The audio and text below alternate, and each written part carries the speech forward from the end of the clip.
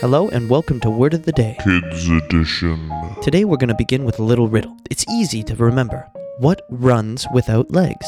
Think about that for a little bit, and I'll get you the answer at the end of the episode.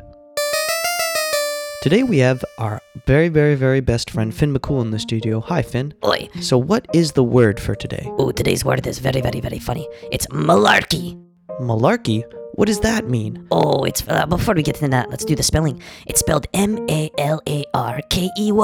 It's a noun, and it's kind of informal, but it means kind of meaningless talk or nonsense. Oh, okay. So when you're just saying something that's just kind of meaningless, it's malarkey? Oh, yes, indeed. I can use it in a sentence. Hey, buddy, don't give me that crazy malarkey. Oh, okay. So the buddy is saying something ridiculous, and you're calling his words malarkey. Exactly. Thanks for the word, Finn McCool. See you tomorrow. Bye-bye.